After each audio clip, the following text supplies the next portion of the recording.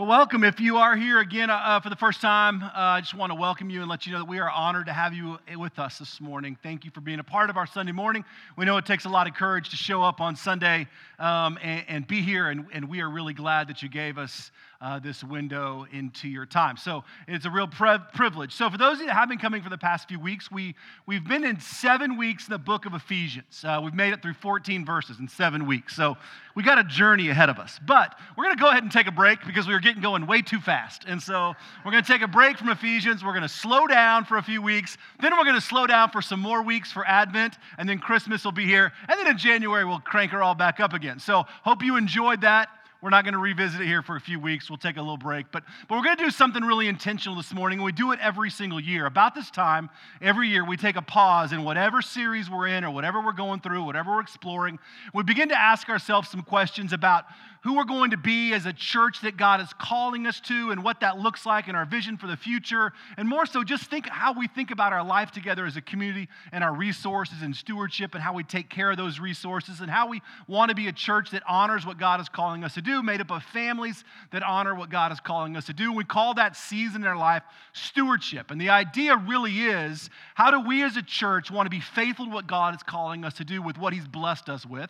And in return, how do we as families want to steward the resources that God is giving us? And so, for those of you that are here the first time, I know what you're hearing and you're going, he's going to ask for money, isn't he? Like, we finally get up enough courage and we come on the one Sunday to talk about money. It's a conspiracy. And you know what?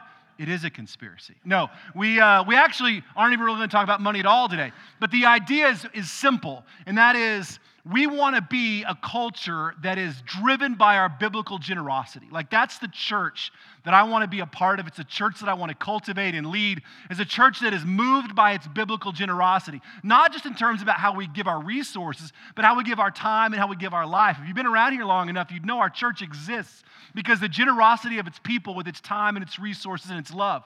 The way that it cares about and nurtures each other, the way it volunteers in our children's room, the way we give kind of unbelievably with our resources and our time to take care of the needs of people. We want to cultivate a culture here of biblical generosity that is just beyond imagination. Like, that's what we long for.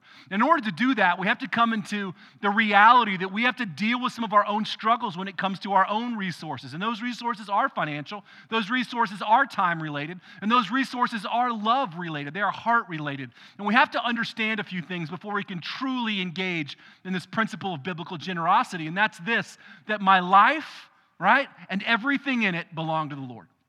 It's one of the single greatest principles in our Christian story. If we can grasp that truth, that my life, Trev Prater's life, and everything that I have, my family, my wife, my children, the stuff, the things, the whatever it is, the money, all that stuff belongs to the Lord. It's not mine, actually.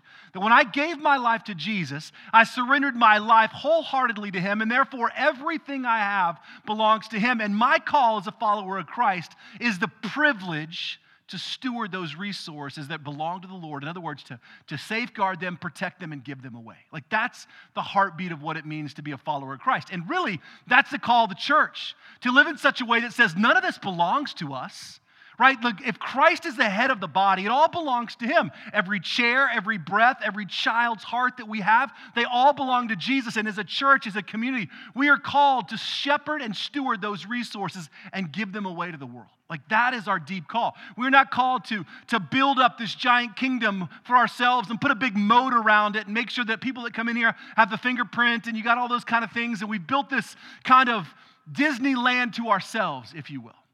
The reality is that the call of the church is to take the resources that are ultimately God's and give them away according to how God calls us to give them away.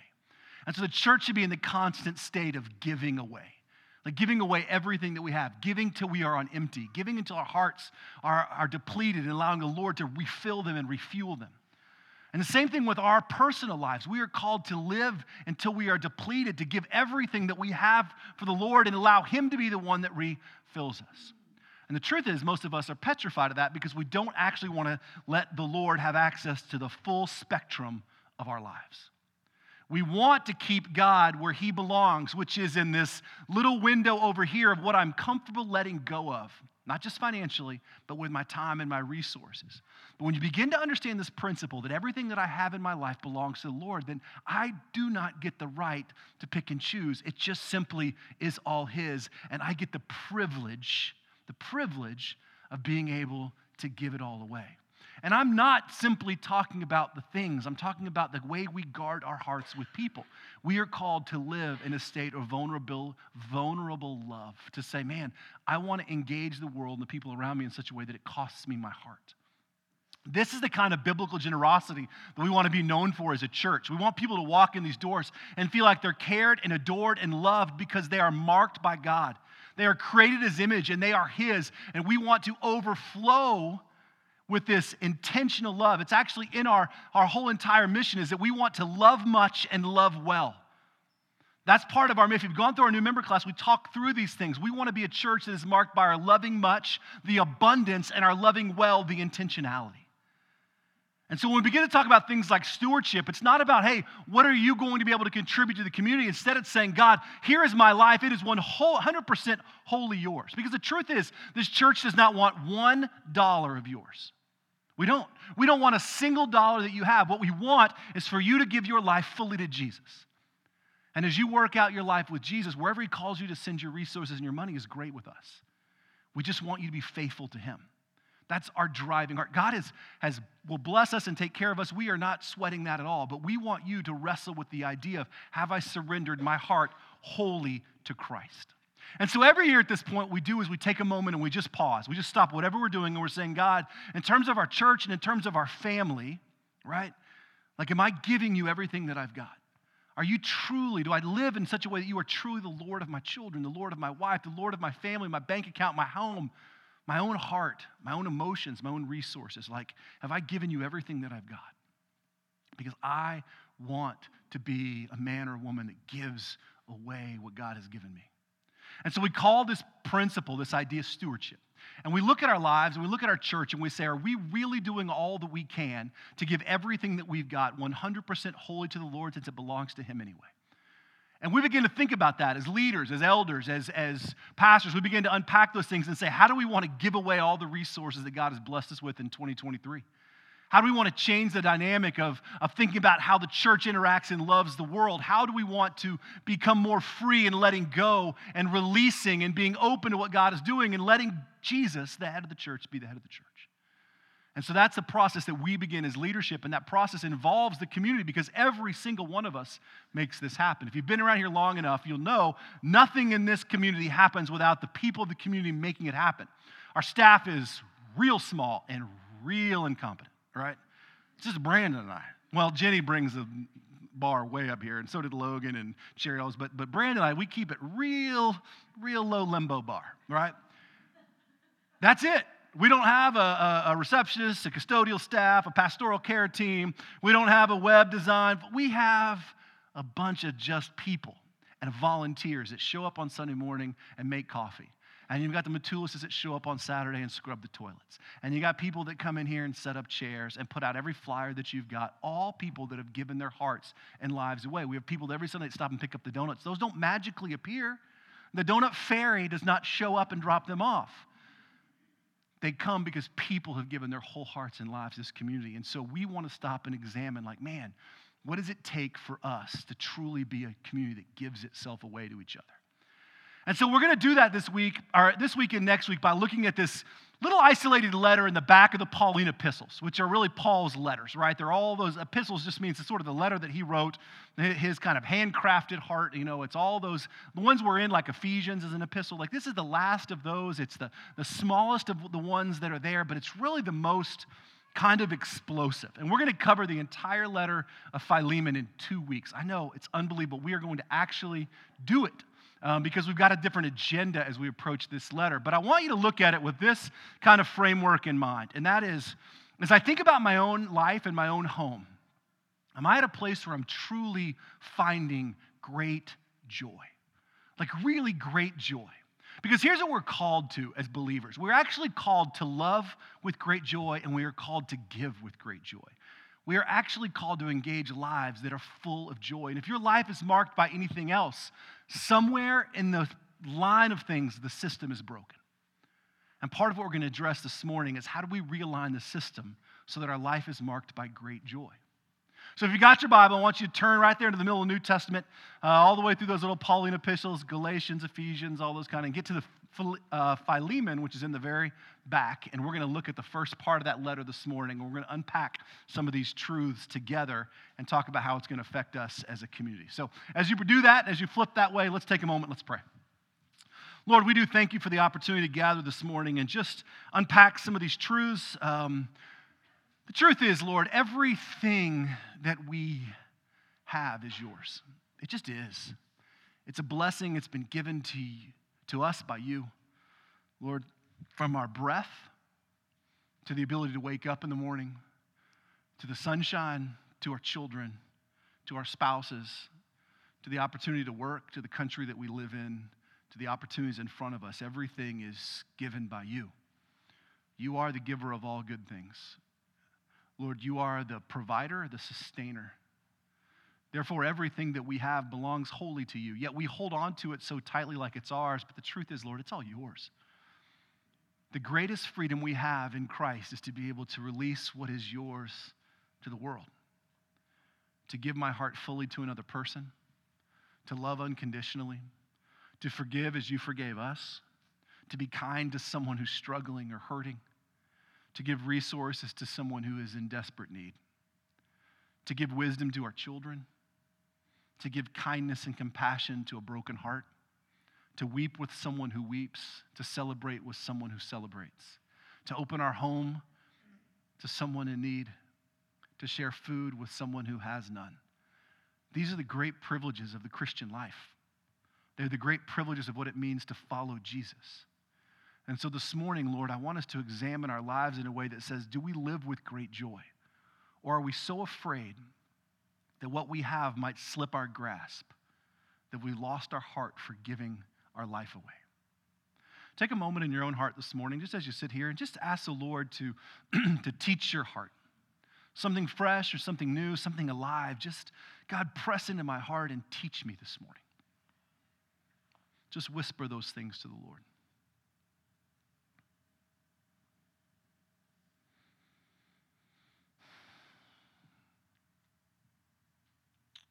We do this each week. Take a moment and just pray for someone around you. We want to be in the habit of praying for other people. Even as we'll see this morning, the movement and the spiritual life of the people around you should matter to you. Pray for them. Pray that God would move in them. Care about the spiritual growth of the people around you. Ask the Lord to move in them, even if you don't know them. Maybe they're your children, or maybe it's someone that you just met for the first time. Just pray that God would move in them. Pray for someone else this morning.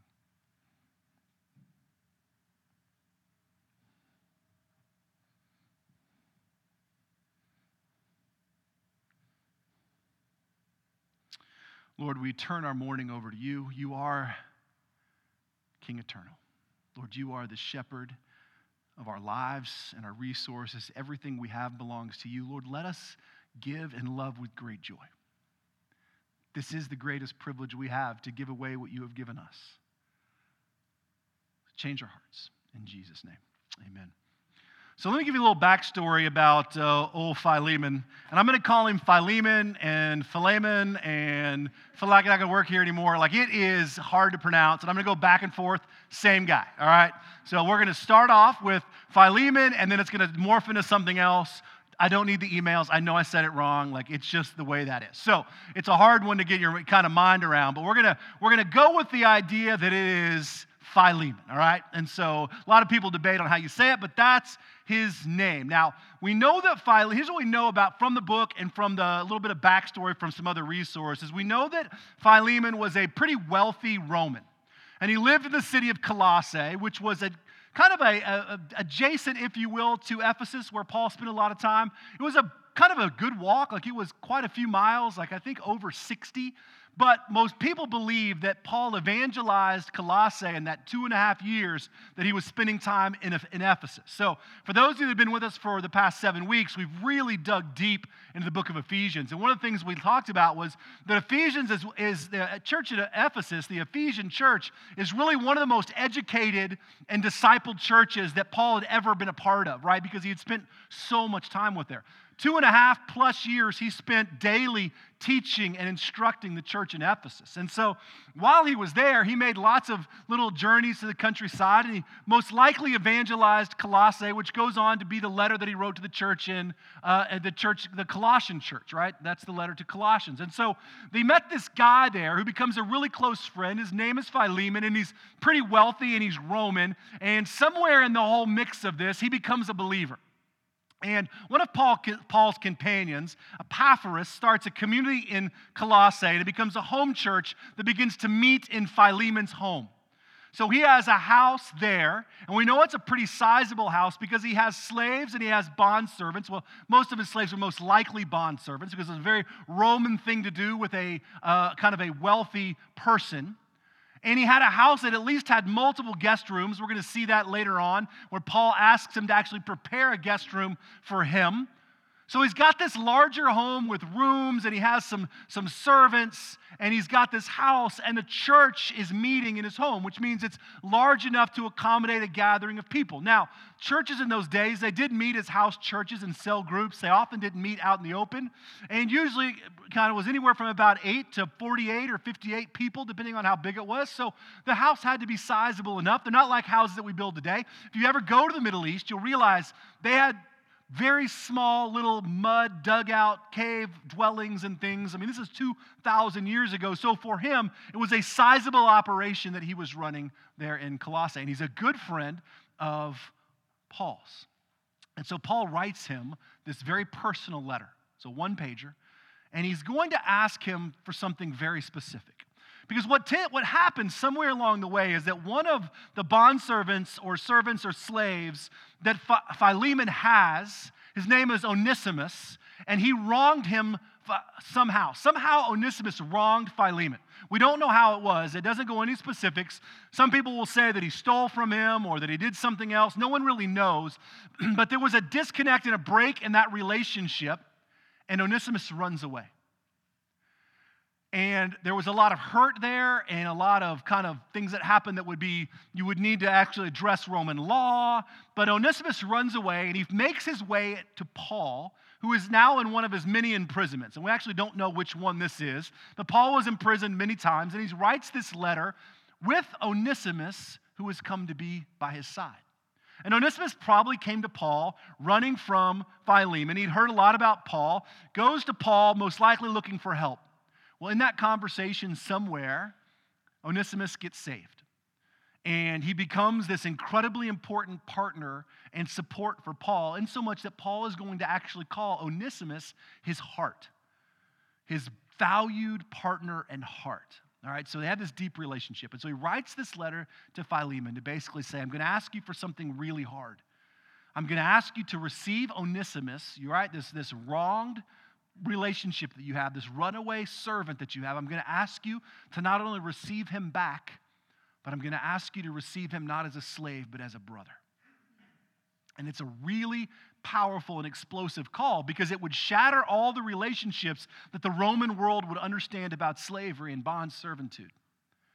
And so that's why this little letter is really powerful, because it's this giant ask that Paul is asking of his dear friend and leader of the church to basically break all the cultural norms and think about what it means to love as the community of Christ.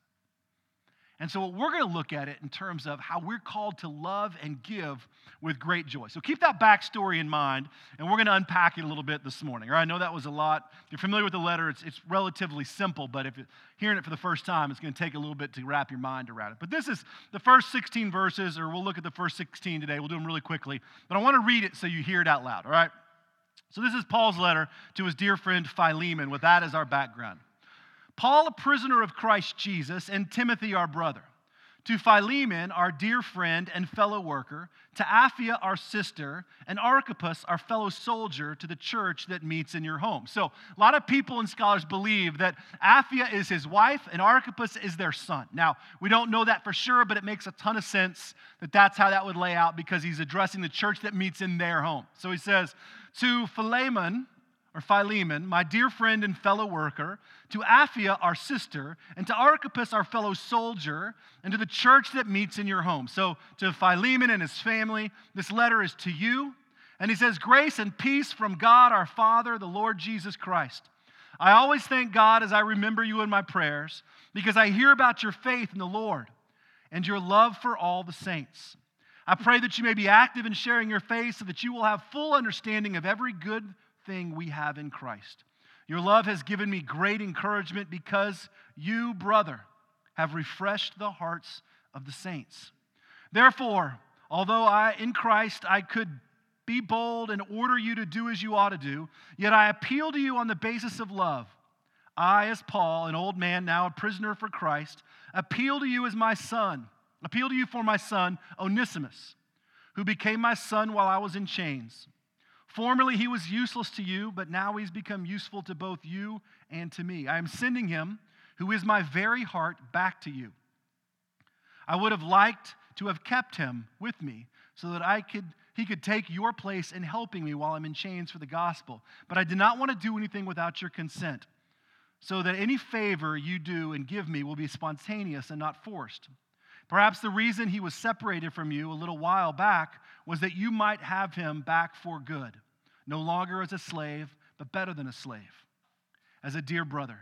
He is very dear to me, but even dearer to you, both as a man and as a brother in the Lord.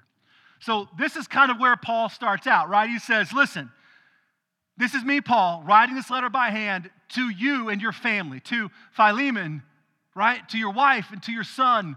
I want you to know that I love you and I care about you. And I'm going to write this letter to you, and I'm going to ask you a very difficult and very challenging task. And essentially what he's getting to in this letter are the things that will bring him and bring Philemon great joy. And part of this kind of discovery is going to be the giving away of life and things that begin to release joy in our own life. And so we see a couple things up front that bring Paul great joy, and they shouldn't be a surprise. We talked a little bit about them last week in our study of Ephesians, right? But the first thing that Paul walks out there is that I find great joy in your faith, and I find great joy in the way that you love the saints. So I always thank my God as I remember you in my prayers, because I hear about your faith in the Lord and your love for the saints, which is exactly what we talked about last week. Paul loved, and it brought him great joy when he heard about the spiritual growth and movement in the lives of other people. So he says, I pray for you in my prayers all the time because I've heard about your faith. Paul genuinely loved and cared about when people were growing in the Lord. He was never threatened by their spiritual growth. He was never threatened by other communities or other movements. He just loved to hear that the saints were growing in Christ. And he said, I pray for you, and it encourages my soul because I've heard about your faith, that you are leading that church in Colossae, that they're meeting in your home, and that your faith is alive and that it is active, and it brings great joy to my heart. Which is exactly what he told the church in Ephesus last week when we looked at that passage. He finds great joy in the lives of other people's spiritual growth, which is, of course, what we're called to as believers, to celebrate with those, to be excited when other people come to know Christ. When you hear about their growth and their faith, to be moved by them, like Paul found great joy in their spiritual growth. He also found great joy in the fact that they truly loved the saints, right? So I said, I pray for you, and I find great joy in the fact that your faith is strong, and that you have great love for all the saints. And again, we talked about saints last week. This is the idea of not some kind of super pious, super religious person that intercedes for us, that we pray to, that gives us special blessing here on earth. That's heresy. The reality is saints are simply, they are the believers that have been set apart by God. The idea of saints comes from this idea of being set apart, that we have been called out of the world, set apart for a holy purpose to be used by God, and therefore every believer is a saint because we've been marked and set apart to be used by the King. That means that this entire community as believers is made up and marked of the saints. So when Paul says, I find great joy about your faith and the fact that you have genuine love for the people. Like, it really brought him joy to know that the saints loved the saints. That the people of God loved the people of God. Because Paul, like Christ, knew this wasn't easy. I mean, think about the mix of believers that would just be in that small house church in Colossae, right? You've got a household that has servants, that's got Romans, that has other Gentile Greeks, that has Jewish Christians that are living there in Colossae, and they've all kind of merged together in one crazy, dysfunctional movement of people with all their crazy backgrounds and stories and heritages. Because the heritage of a Jewish person was incredibly different than that of a Roman or that of a Greek. And you put all those people into one blender and life gets really complicated. Certain foods now have to be kind of adjusted and thought about differently because all my life I've been told I can't eat this, but now I'm free to do that in Christ. I don't even know how to do that or how to walk that out. Plus, my family as Jewish people have disowned me. And then you have the Romans that grew up with literally hundreds of gods, trying to understand now that there is only one and trying to navigate a relationship with a world that says you can worship anything.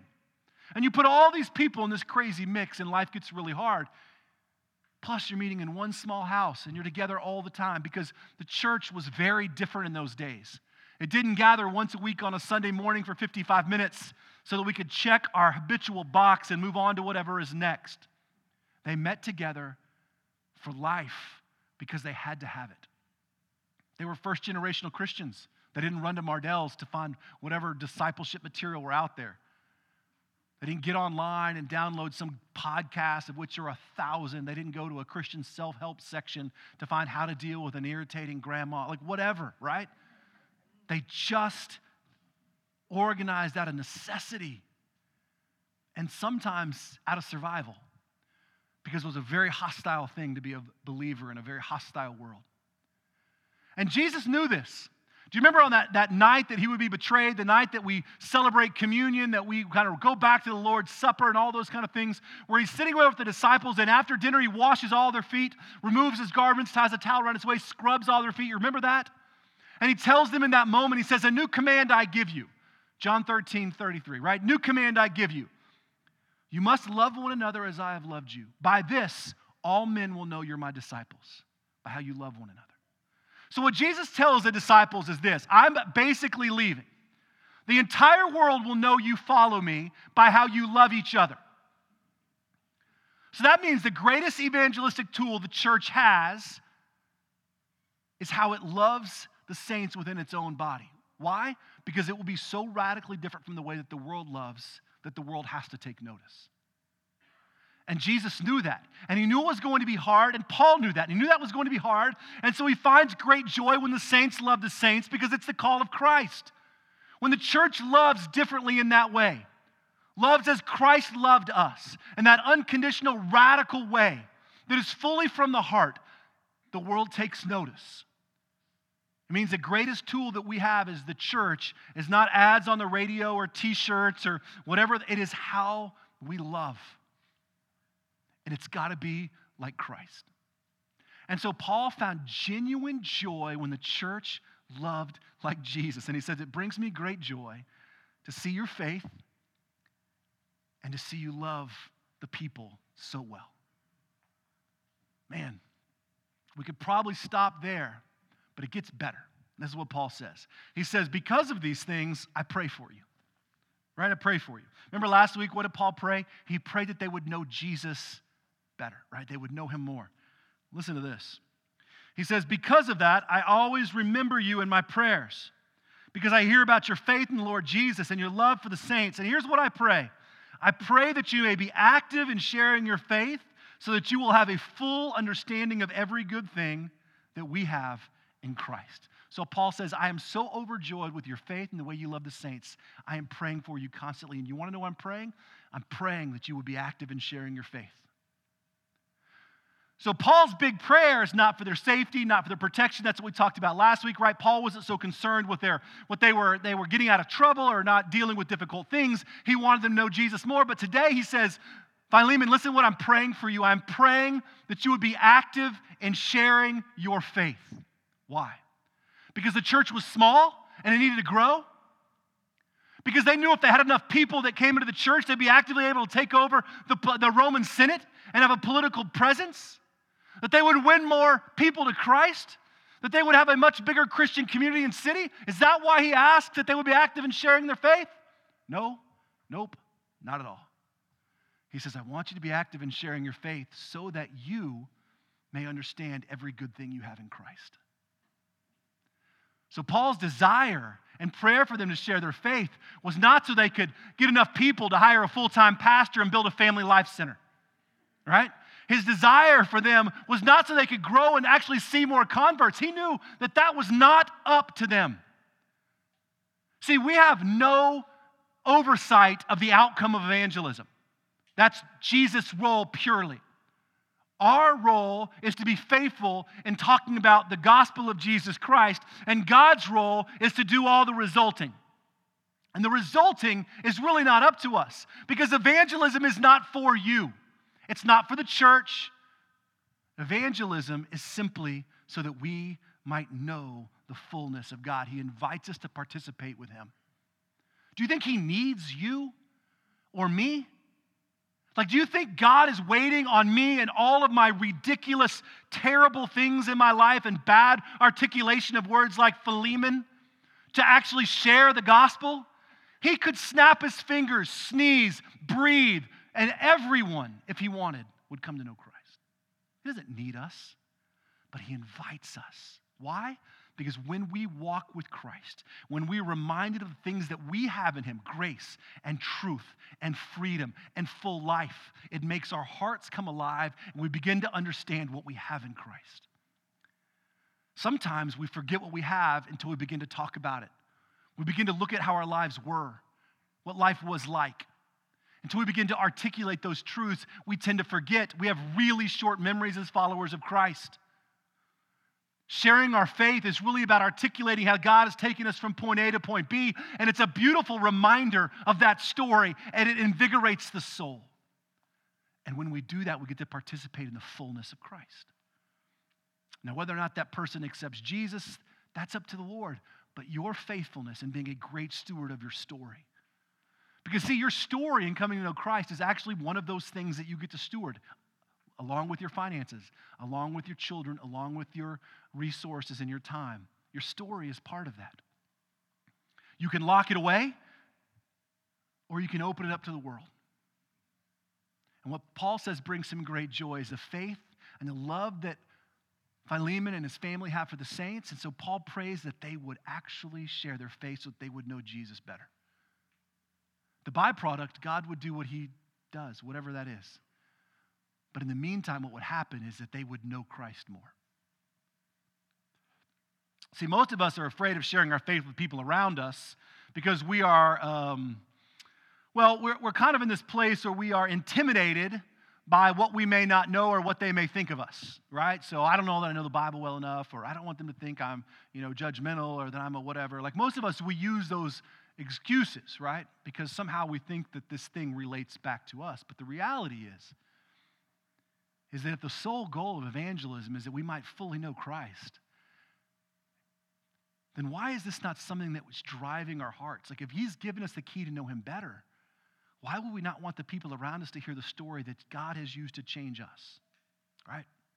So this is what Paul says. It brings him great joy to see the faith and the love that Philemon and his family have for the saints. In fact, it brings him such great joy that he prays for them, and he prays that they may share their faith so that they would know Christ more. Very similar to what we saw last week in Ephesus, but really, really, really powerful. Because Paul is not trying to grow the church. It's not a 7-step plan to how to get the house church to move into a full-fledged church and make sure you have the right motto and the right mission statement and the right things lining up and your 501c3 paperwork is all. It's just be faithful. Love the people, right? And share Christ. And when you do, you will know the full riches of what you have in him. And sometimes we forget what we have in Christ until we are reminded of it. So it brings him great joy. And that great joy brings about great love. So he goes on to say this. He's going to tell Philemon something else that brings him great joy about him. He says, listen, your love, this is to Philemon, your love has given me great joy and encouragement because you, brother, have refreshed the hearts of the saints. So think about that. He pauses for a moment after saying, hey, I'm praying for you that you be able to share the gospel more so that you would know the fullness of what you have in Christ. And he says, brother, it brings me great joy, right? To know that you have refreshed the hearts of the saints. Now, in order to really grasp this, you have to understand that that word in Greek, that word refresh, there actually is the same word that's used for a soldier that is taking a break from battle. Okay? The idea of that kind of refreshment and restoration. And if you think about the household that Philemon was running, here he is, a relatively wealthy guy. He's got a relatively large home. His wife and his son are fully invested in their ministry and church life together. Their home is the place that the community meets. And so if you put some of these things together, you begin to see the environment, right? And the environment is this. They have an incredibly welcoming household. In fact, they have guest rooms in their house just for people to come and stay in. In verse 22, Paul's going to say, I want you to take one of those rooms and I want you to prepare it for me because I'm coming back. So they have this home that is kind of biblically open and from a hospitable way. You know that Aphia probably has spent many a time cooking meals for whoever traveled through or for the community. And people would come in to be refreshed and restored, and they'd sit in that house and they'd eat and they'd share stories, and they'd find their weary hearts refreshed. Paul says, you refresh the hearts of the saints. You only refresh something, right, by spending time with it and investing in it and giving it new life again. So if you're a refresher of hearts, like Philemon was, it's not something that happens because you gave a guy who was thirsty some water.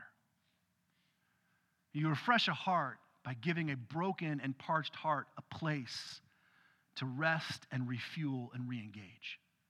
Now, we've all had a time in our life, right, where we've been so beat down, so weary, so tired, so hurt, so struggling, whatever, that we seek that person out who we know will just be the renewal point. Will just be that place where they can instill in us truth again. Remind us of maybe who we are, what God is doing, that place that we go to where it's like they're just charging our hearts or refueling our empty tanks or just filling us with something. We're ready to walk out the doors again and go do life. And that was what Philemon's household was.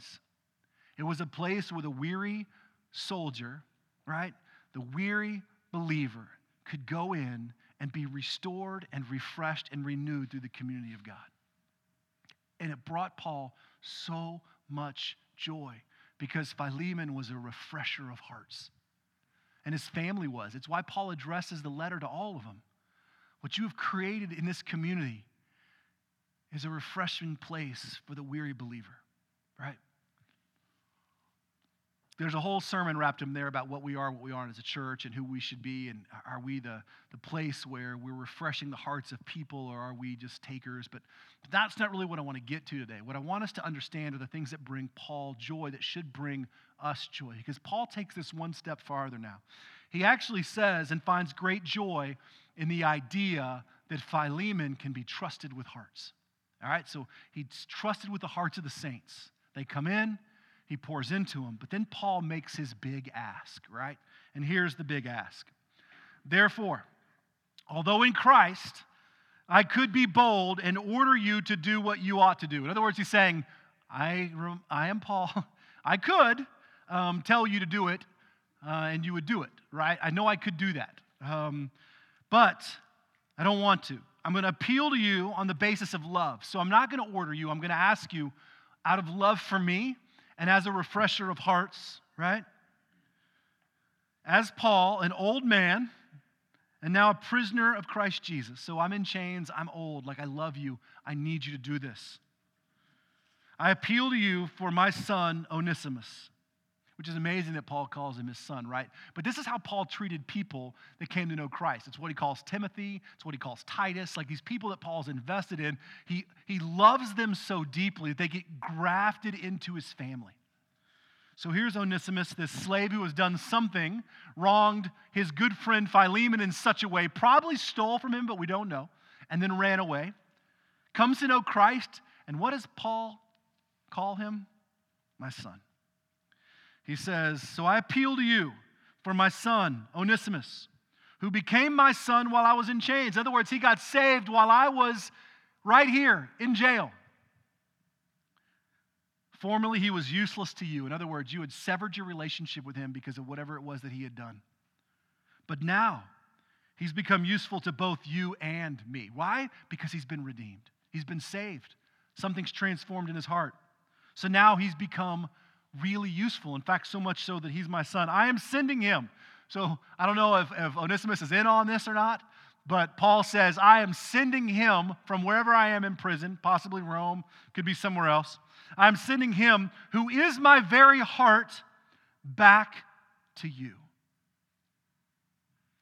So what Paul's getting at is this. You are the refresher of hearts, and I love that you can be trusted with the hearts of the saints. And so I'm going to ask you to be trusted with part of mine. And Paul makes this really personal plea to Philemon, basically saying, you're trusted as the refresher of hearts for those in your church. And I'm going to ask a really difficult task of you, and I'm going to ask you to be trusted with a part of my heart.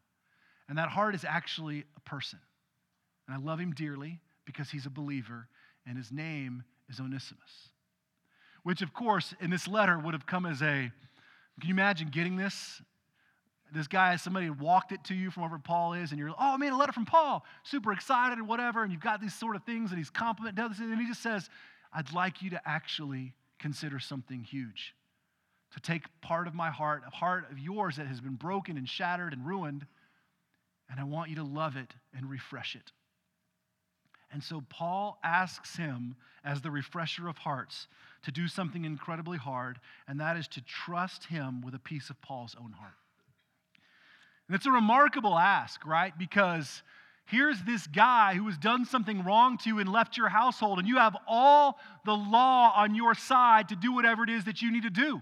As a Roman citizen, right, Philemon had the right to do whatever he wanted, most likely, probably up to and including death, for a bondservant that broke those contracts and left. And what Paul's asking you to do is think differently than the world. This Onesimus, his life's changed and he's become an important part of mine. And I trust you as the keeper and refresher of hearts to protect mine, is what Paul says. So he goes on to say this. He says, I would like to have kept him with me so he could take your place in helping you while I was in chains. Because basically as a great friend and leader of a church, right, Philemon was a huge encouragement and help to Paul. So he said, I would like to have kept him with me. Since you can't be here, he's taking your place. But I didn't want to do anything without your consent or any favor, so that any favor you do would be spontaneous and not forced. So he's saying, listen, I could make you, but I don't want to. I want this to be from your heart as a refresher of hearts, to refresh and restore mine, and to renew the relationship with Onesimus, not because I made you, but because you get it and because you want to. We start talking about giving in life of the church, right? How many of us have given, or not just our resources, but our time and our heart because we felt guilty? We felt like that's what we were supposed to do or we had to do. Like they would look at me differently if I didn't, or, I'd get a phone call from Trev, or he'd show up at my door and be like, really, $10? Come on, you can do better than that. That's the life we live, right? We have this jaded hurt from the church when it comes to our life and resources, and so we turn our giving and our things into part of our story for why we're so protective of it. I have that same story in my life. I grew up in a church that was a very large, kind of very wealthy church. And I remember that my dad wrestled back and forth with going to church my whole life. My mom would always take us. My dad would show up on the big ones, right? Christmas, Easter, and other times where she guilted him into it. He was definitely a believer, but it was really something that he just sort of worked out on his own, right? He would tell you that. Always had a bit of an issue, but I remember the day that the pastor, and I won't use his name because he's still around, came to our house. First time and only time I ever saw him at our house. Saw him a lot of other times, obviously. But he came to our house, and my mom, you would have thought the Pope was coming by, right? For some reason, we had to pull out the china. By the way, when I come to your house, nobody pulls out the china. I'll start pulling out china. I deserve to drink out of nice teacups. No. So she pulls out all the nice things for some reason. It was fascinating to me that we cleaned up. We had all cleaned our rooms like he was coming in our room. Like it was the coming of King Charles, right? So we get the house fully ready for a Sunday afternoon when the Pope was going to swing by and visit with us. And, just making little house visits or whatever. And he comes in and he begins to talk to my parents, and my brother and I kind of running around. And they kind of hear what's going on. And he makes this ask to my dad, who had a construction company, kind of a residential company, but had some connections. He asks my dad to basically for free put in the floor of the basketball court. I mean, whatever, right? We don't have that problem here. But nonetheless, it was a problem. So it didn't make much sense, but I overheard my mom and dad, because kids hear everything. I overheard my mom and dad talking later that night, actually kind of more than talking later that night. My dad was really, really hurt. And it actually fueled a lot of his dislike for the church for a long time, because the first time that our pastor ever showed up at our house or did anything was to ask my dad for something financial, right, that my dad really couldn't give. It was a monster ask. I mean, it was hundreds of thousands of dollars worth of time and labor to put in literally a hardwood basketball. And here he is saying, man, he doesn't care about us. He just wants this for whatever. Now, whether that's right or wrong, I don't know, but I remember how much it jaded his heart. We all have those stories, right? We all have that sort of forced person where that Paul decides he's going to say, hey, look, you need to do this. This is what good church people do. And it has to do financially, it has to do with time, and we develop this jaded relationship out of guilt. That's why I tell you, we don't want anything you have, period. We just want your heart to be given to Jesus fully. And then whatever Jesus does in your heart is great with us. If he tells you to give all your money to the church next door, fine. We will let that be up to you and the Lord. We don't care. What we care about is your heart. And that's essentially what Paul's getting to. Is he says, I could, but I don't want to, because what I want you to do is not be forced. I want you to fall in love with the idea that being a refresher of hearts also has to do things that are very difficult. And oftentimes the biblical thing is always the hardest thing, because it's the one that crushes the culture. It's the one that finds joy in places that are really hard, where you want vengeance, you want justification, you want something to come back, you want that to happen to them, you want God to bring about justice.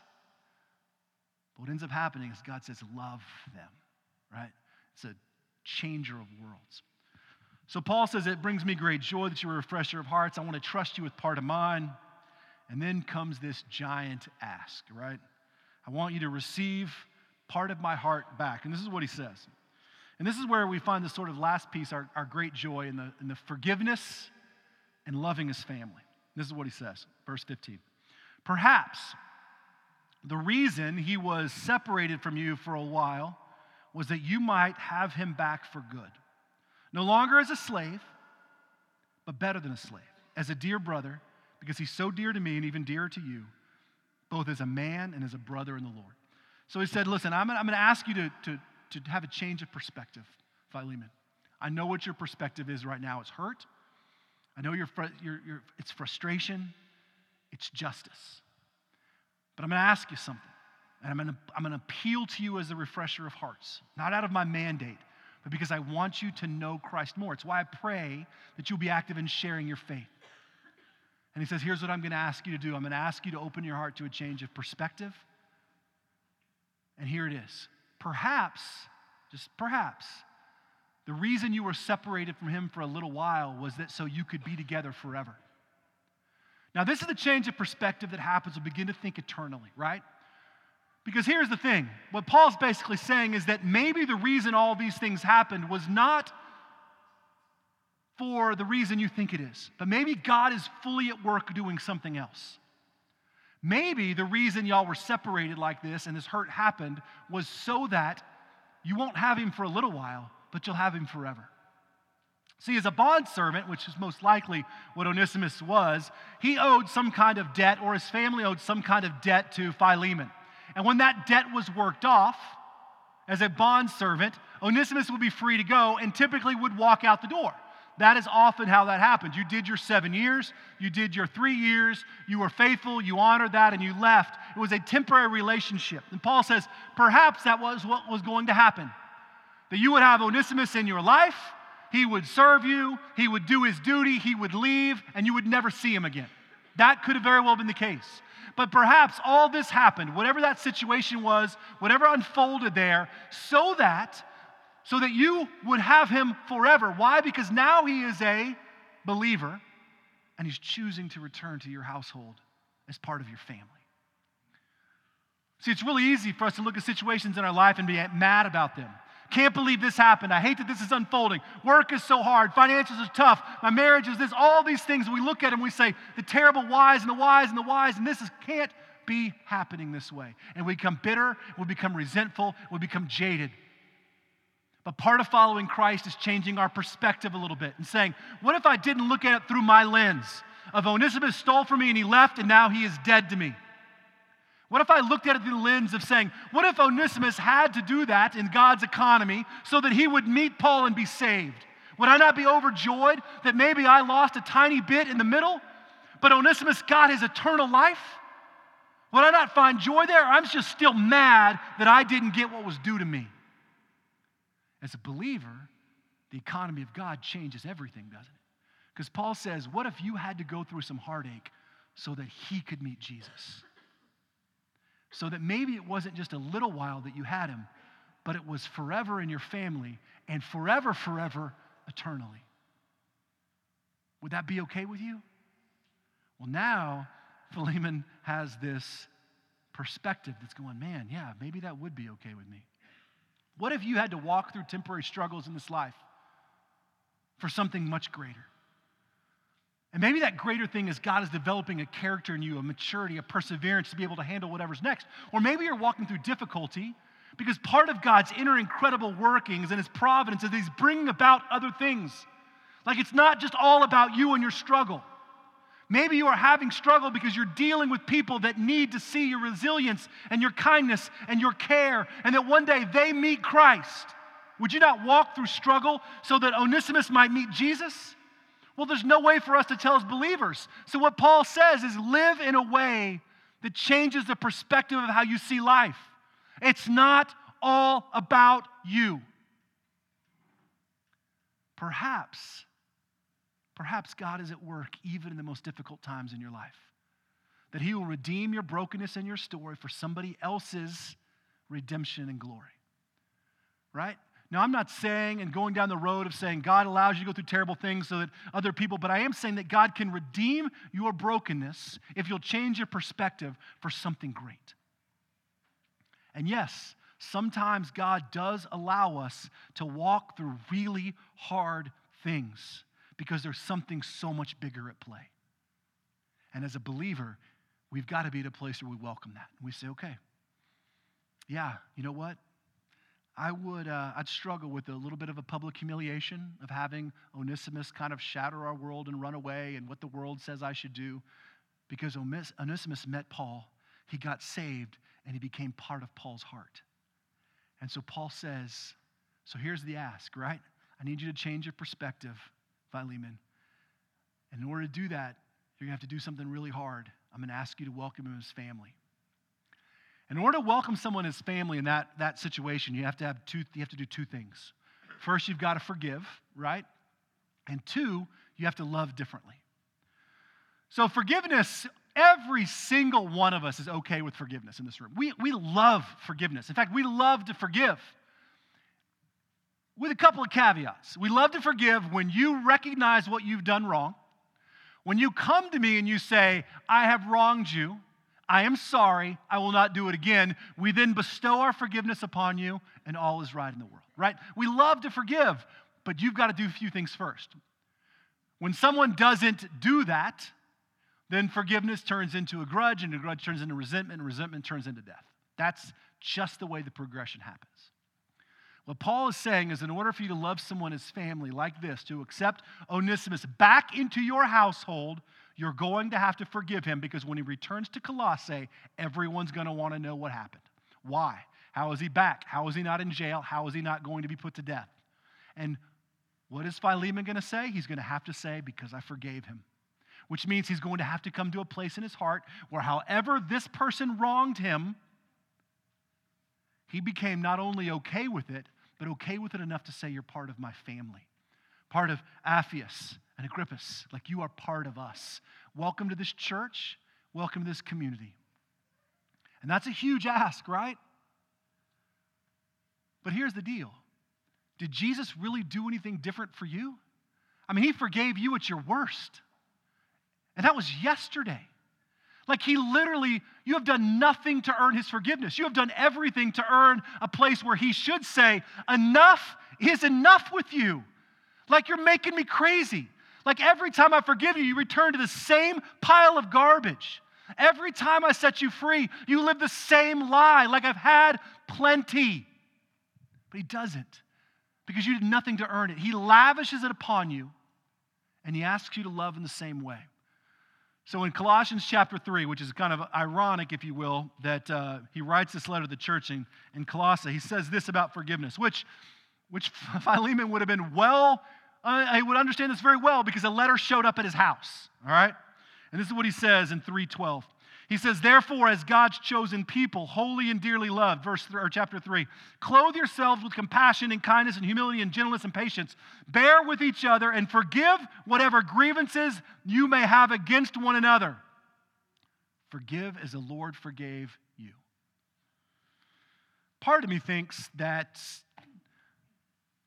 Paul wrote that part of the letter to the Colossians pointed at Philemon, right? So he says, listen, love each other. Forgive each other's grievances. Love as Jesus loved you. Now, we're great with forgiveness until that last line. That last line is a kick in the stomach. Because we can forgive on our own terms, but if we forgive like Jesus forgave us, it changes everything because I did nothing. In fact, I continue to hurt and harm and disobey and trespass against Christ every single day of my life. And yet Jesus, in his full forgiveness, lavishes us with his extravagant, unconditional, ridiculous, forgiving love, and then tells us to love people like that. So in order, right, for Philemon to invite Onesimus back into his house, his family, he had to reconcile this forgiveness in his heart and say, I'm going to love like Jesus. And we don't know that Philemon is perfect in this situation, but we do know that he has to be the one that forgives and the one that welcomes back. It's hard to do. You got somebody in your life that has hurt you and wronged you, and you don't want to forgive them. You want them to pay. Now, you would not say that out loud like you don't want to hit them with your car. You just kind of want God to do something a little bit to remind the world that they aren't who they say they are. Just maybe a little bit of public shaming. That'd be fun. And then we can all be back to normal. Our sinful hearts want that. It's not our place, right? Not our place. So he says, I'm going to ask you to forgive like this and then love like family. And he actually says this multiple times. I want you to treat him not as a slave, but as a brother. I want you to welcome him in better than a slave, as a brother in Christ. Now, any of you that have family recognize that this is not an easy ask, right? Family is very hard to love. Very hard. I have a brother. I have a mom. I have family. My brother and I are great friends, but we fight like crazy. We still do. We still disagree. But there's that one moment of one day that if he called me and said he needed me, I wouldn't drop anything I have and show up at his side, right? Wouldn't fight for him and do all those kind of things. Now, I realize that not everybody has family like that, and sometimes we fight for our family and they don't fight for us, and it's not always easy. But this isn't really a letter about, or the idea is really about loving kind of biological family. It's about loving like spiritual family. And so what Paul is saying is that I want you to welcome him as you would the dearest brother in your own life, like your real biological brother you would love to fight for and go to battle with and care for and love their children and just celebrate their good things when they get a job or when they get those perfect family situations. I want you to love Onesimus like that. And in order to love like that, you have to forgive, because you can't love that way and be holding a grudge. If you're trying to love someone in your life that you're still angry at, it is not working, I promise. If you have yet to forgive them, or release that resentment that's in your heart, you are not loving them as Christ loves you. And here's the deal. As hard as that may be, it's still the call of Christ. So Paul says this. These are the things that bring us from great, great, great love to great, great joy, right? That we truly find joy in the spiritual growth of others. Paul loved the faith of Philemon and his wife and their son. And he loved the fact that they loved the saints. Like, it brought him so much joy. Like, the joy of loving the spiritual growth in other people and loving people is the hallmark of the church. And it also brought Paul great joy that Philemon could be trusted with hearts. He was the refresher of hearts, and so Paul believed in him enough to trust him with his own. Is this place, this church, this community, are we a refresher of hearts? Are we trustable with the hearts of the people around us? When someone, like next Sunday when we share prayer requests, if they get vulnerable and they share a difficult, really difficult thing in their life, are we trustable with their hearts? It's a real question, but it's the real call of the church. And then in the middle of all that, right, as these things lead us down this road, Are we working enough on our own hearts to understand a couple of things? That sometimes true joy comes when we change our perspective. That everything isn't about us. That somehow we have to fight through the difficulty to see the great joy in it.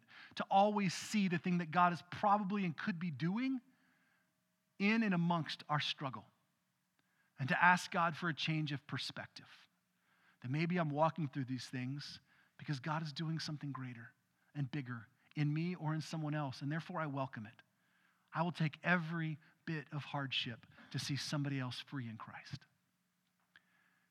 And as I deal with some of the shortcomings in my own life, I recognize that I have to forgive and love like family. Both believers in this building and people outside of this building. What we're going to see next week is what this forgiveness costs us when Christ compels us to give ourselves away. Let's pray together. Lord, we thank you for the opportunity this morning to gather in this place and open up this powerful little booger of a letter that just tugs at all the wrong places in my own heart. But is such a beautiful call to church. Like, it's just such an amazing picture of the church I want to be a part of and the church I want to worship with and the church I want to bury my heart in. So, Lord, help us to find great joy through great love. Help us to love and celebrate each other's spiritual moments and to love like family. To change our perspective, to think differently about our circumstance and situations, to forgive, and to be entrusted with hearts. So close our time in worship this morning, Lord. I pray that you would move in us and stir us so that we might know the fullness of what we have in Christ. Amen. Let's stand together and close our time in worship.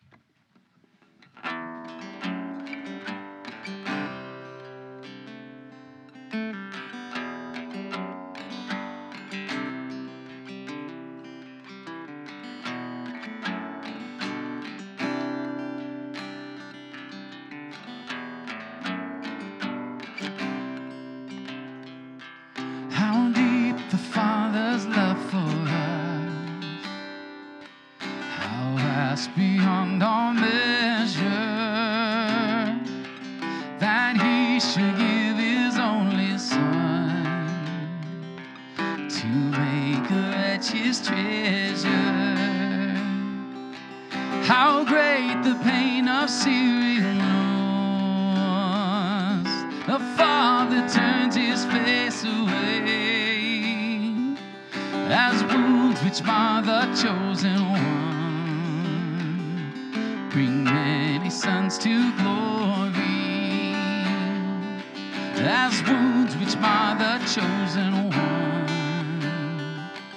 bring many sons to glory.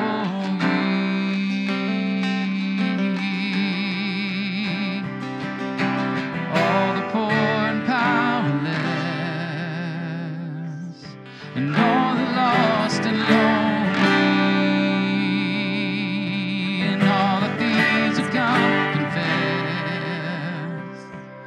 and know that you are holy. Yes, we'll know that you are holy.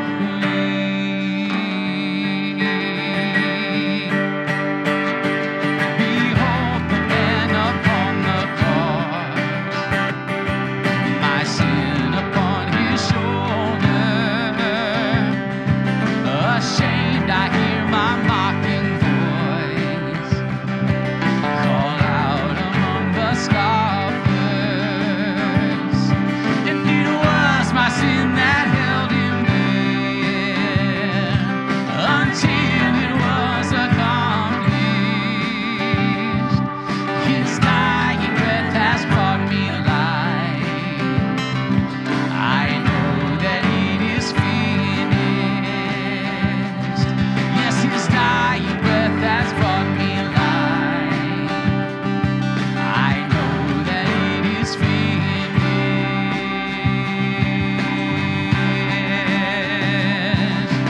All the hearts who are content, and all who feel unworthy, and all who hurt with nothing left, will know that you are holy.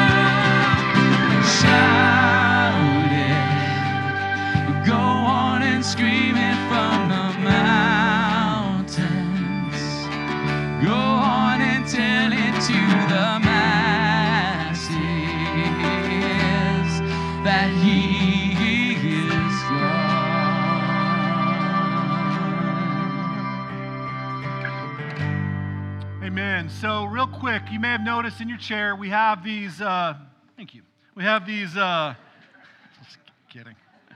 We have these 2023 pledge cards. These are to help us plan and dream about next year. So they're an important part of what we do as a church because it helps us think about how we budget it and things go from there. If you're a member or a regular attender, these are for you. If you're a guest with us, these are not for you. But here's how this unfolds, is that next week we're going to encourage you to bring your pledge card. We're also going to send an email out on Realm that'll be as an attachment in there also.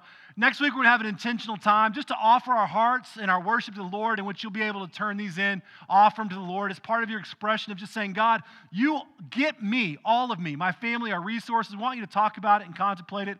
It's not binding. It's not like we hold you to it, but it helps us dream and think about what's possible in the years to come and what God is doing this year. So take that with you. Think about it as a family. Bring it back next week, and we'll have an opportunity to celebrate that as we finish up this book and we talk about the cost that forgiveness has when it comes to giving our life away, right? Kind of a funny stewardship sermon. We only ask for your debit card one time. So pretty good day altogether. Go from this place empowered by the Holy Spirit to have a change of perspective, to forgive and to love like family, to allow great joy to bring about great love. Go in peace.